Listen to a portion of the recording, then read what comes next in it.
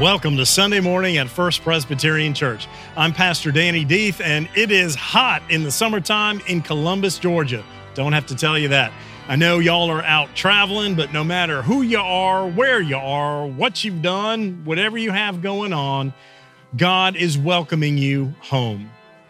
So we invite you to come and join us as we celebrate our awesome God of love and of grace and joy. Come on in.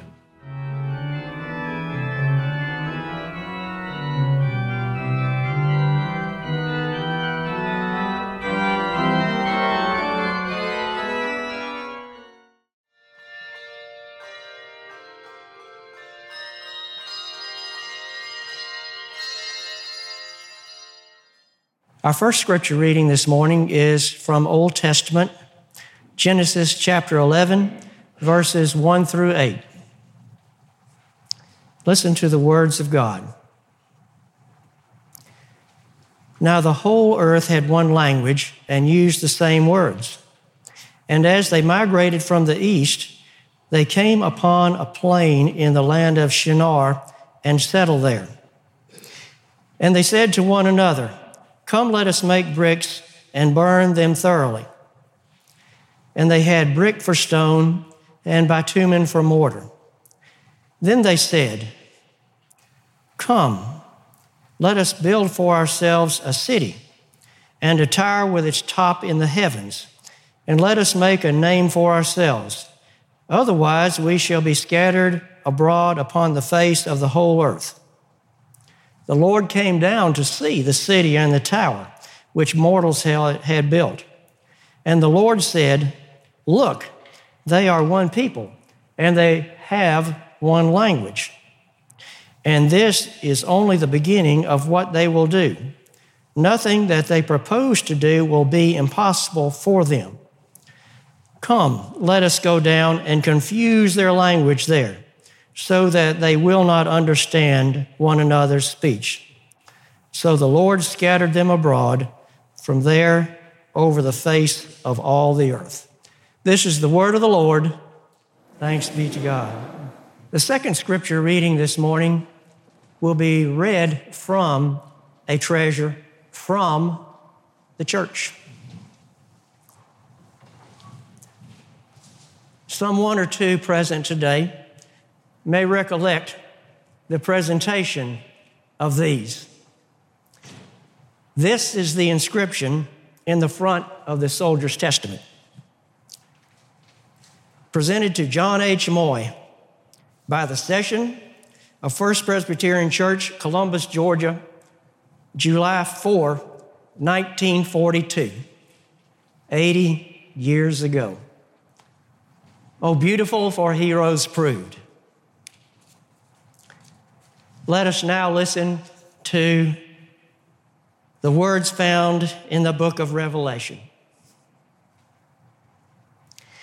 "After this I beheld, and lo, a great multitude, which no man could number, of all nations and kindreds and people and tongues, stood before the throne and before the Lamb, clothed with white robes and palms in their hands, and cried with a loud voice, saying, Salvation to our God, which sitteth upon the throne, and unto the Lamb.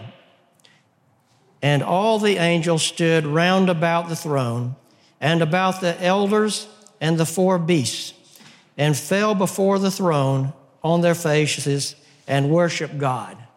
This is the word of the Lord. Thanks be to God. There is a powerful story, a true one, about a young mother who wished to encourage her 6-year-old son as he learned how to play the piano. So after much planning and preparation, she took her son to a nearby city to hear the great pianist Paderewski. The mother and son duo arrived at the grand concert hall, found their programs, and settled into their seats. However, much to the mother's surprise and delight, she spotted an old friend in the audience and hurried to greet her, of course, admonishing her little son to stay right where he was. Of course, once left to his amusements, the little boy inched up from his seat and tiptoed through the hall, wide-eyed with wonder. Soon he was exploring the very back of the concert hall until he found his way to a door which was marked, "No admittance." When the house lights dimmed and the concert was about to begin, the mother returned to her seat only to discover an empty chair. Before she could panic in earnest, the curtains parted and the spotlight focused on an impressive Steinway on stage. And the little boy, sitting at the piano, completely unaware of his surroundings, picking out the tune of Twinkle, Twinkle, Little Star. At that same moment, the great maestro Paderewski made his entrance, and upon seeing the child so intently concentrating, the old master quietly and quickly moved to the piano and whispered in the child's ear, "Don't quit. Keep playing." Then leaning around the child, Paderewski began filling in a bass chord after chord with his left hand, and then his right hand reached around and began a running obligato. Breathtaking, unexpected music. The little boy was so taken by the experience that he never realized how unsettling the moment might have been. And the audience? Well, the audience was so mesmerized by Paderewski's impromptu compassion and creativity that they never could recall what else he played that night. They only remembered that he had played a marvelous duet with a tiny little boy. A memorable story and a powerful metaphor for all of us. God is always placing arms around us, working with our faltering melody lines and adding other lines of harmony when we need them most. The Holy One whispers encouragements to all of us like, "Don't quit. Keep playing. Too many wrong notes, too many minor chords. Relax. Trust me.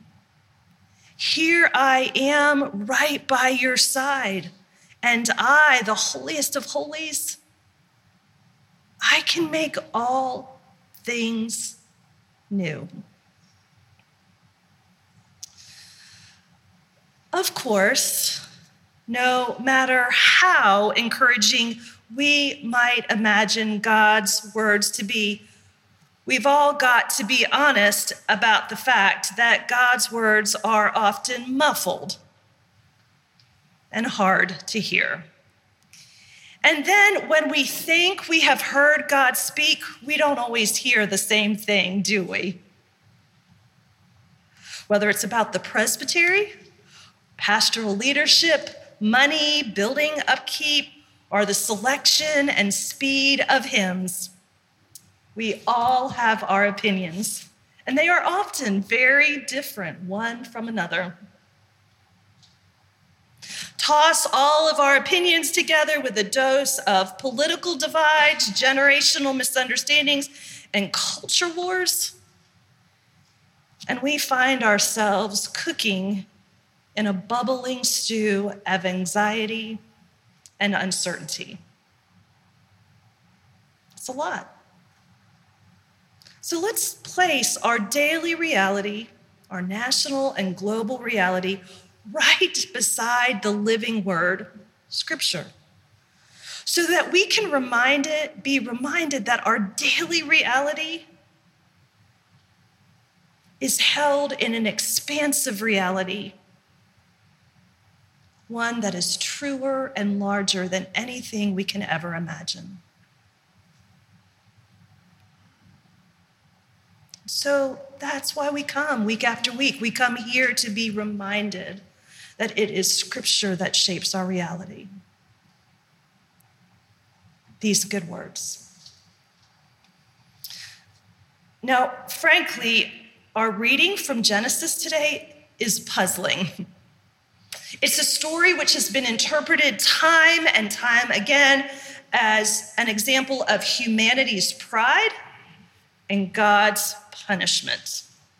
Most of us learned that if our ancestors hadn't been so puffed with pride, wanting to make a tower up to the heavens, then we'd all be cozily living together, speaking the same language, everyone getting along because, well, we'd all be exactly alike. The problem with this well-ingrained view is that it gives us a theological basis to lament our differences. And lamentation over differences is precisely what has led believers to participate in disappointing divisions. Division after division after division, all of which make us smaller rather than stronger. So let's look afresh at what this Genesis passage really says. In spite of the pervasive view that humans were punished by God for their pride, it's worth noting that neither the word pride nor the word punishment ever appear in this story, in this particular reading. And trust me, there are a lot of Hebrew words for both pride and punishment. So if this story is not really about divine punishment or human pride, then what on earth is it all about? I would venture that this story has much to do with God's invigorating vision for the kingdom of heaven here on earth. It's a vision which requires all of us to live in a way which stretches us beyond our usual zones of operation. During God's first stretching opportunity at the Tower of Babel, we find God mixing everything up. Here we have God's purposeful kingdom-building response to our natural inclinations to gravitate towards those just like us. Remember how the story reads? Let us build ourselves a city and a tower that reaches heaven. Let's make ourselves famous so that we won't be scattered from here and there across the earth. So in response, God scattered them from here and there all over the earth. And they had to quit building the city. As you heard today, in most Bibles, God is described as confusing or confounding or garbling the people's language, all of which caused the building plans to stop. But again, it wasn't pride nor industry which were troubling God. God was troubled by our ancestors' focus on, honestly, a building plan.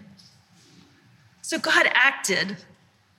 It was God's way of saying, if I don't do something to stir things up just a little bit, things will never really change. Everyone will stay inside the tower, wondering what color would be best for the carpet or the walls. And if everyone stays inside the tower, the building, worrying about the insides, then how will my blessings get outside? But here's the really amazing thing. God mixed up the people's languages, but the Hebrew word used for God's mixing of the languages is the exact same word used to describe the mixing of the oil and the flour. When these elements were prepared by the priests for worship in the temple.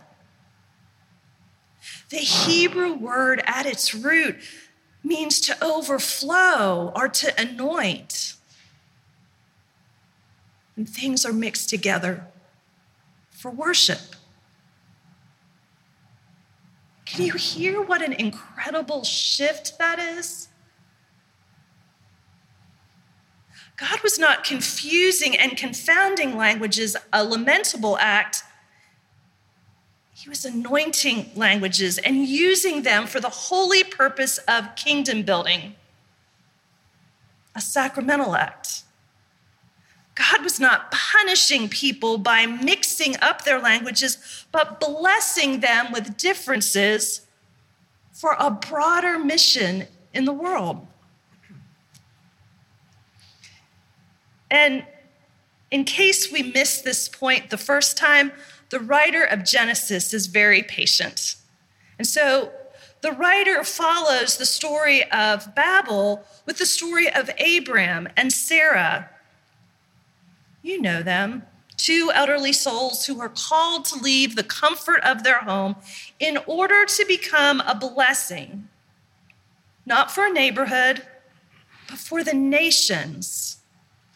And Jesus, after having been raised from the dead, reminds the disciples first and foremost to go and make disciples of all nations. So, since we're charged to be bright blessings to the nations around us, fishers of every kind of people, perhaps our wealth of differing ideas, opinions, and experiences, perhaps all of these are a means for us to grow in discipleship and unity, patience, and wisdom. And perhaps when we keep our eyes trained on the good news of the gospel, we will discover that our differences need not cause conflict as much as clarity, and even in time, celebration. When we are united in a shared understanding of Jesus Christ, differences don't undo us. They make us stronger.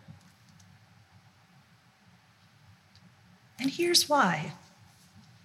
In John's God-given vision in Revelation, the disciple John described the kingdom of heaven, the city of God, as a place filled with people from every nation, every tribe, every language, people of every possible color and every possible culture, people with different experiences and viewpoints and opinions. They all came together to worship the holiest of holies.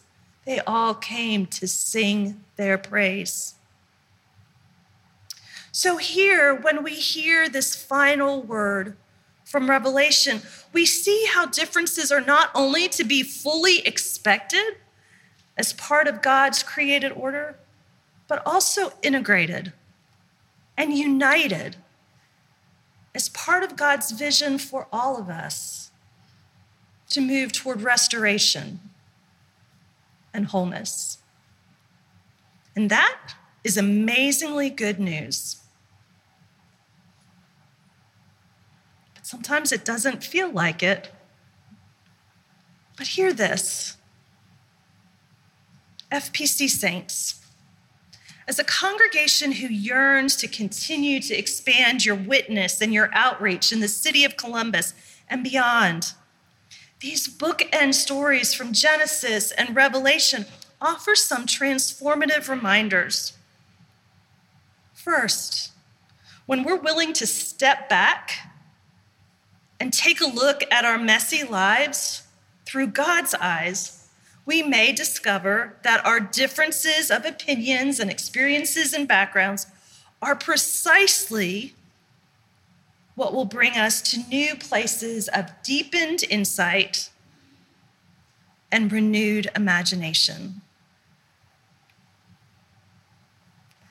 Secondly, our differences of experiences and opinions can truly lead to sacramental moments which are laced with renewal and restoration when we are willing to remember what unites us, when we are more invested in staying connected, when connection matters more than correction. Of course, getting to clarity and celebration, it sounds great, but getting there, it is decidedly hard and holy work, is it not? It is work which demands more of us than we think we can offer, but it is also work which gives us more than we can ever imagine.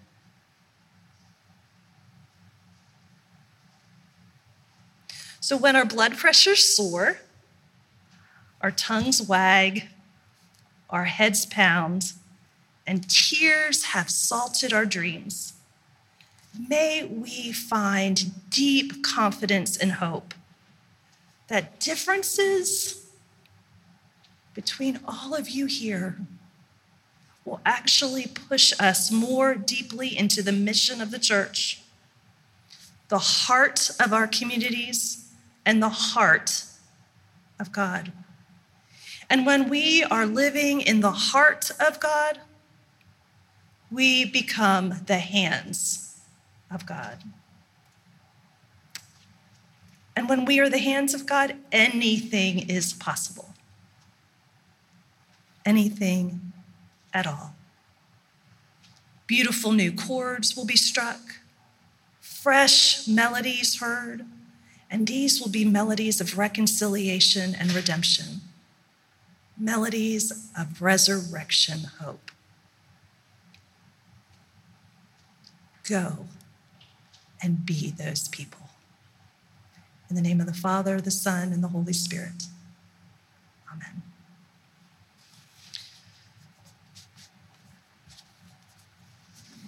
Friends, we have wrestled and feasted on God's word. So now let us come and feast on God's promises at God's table.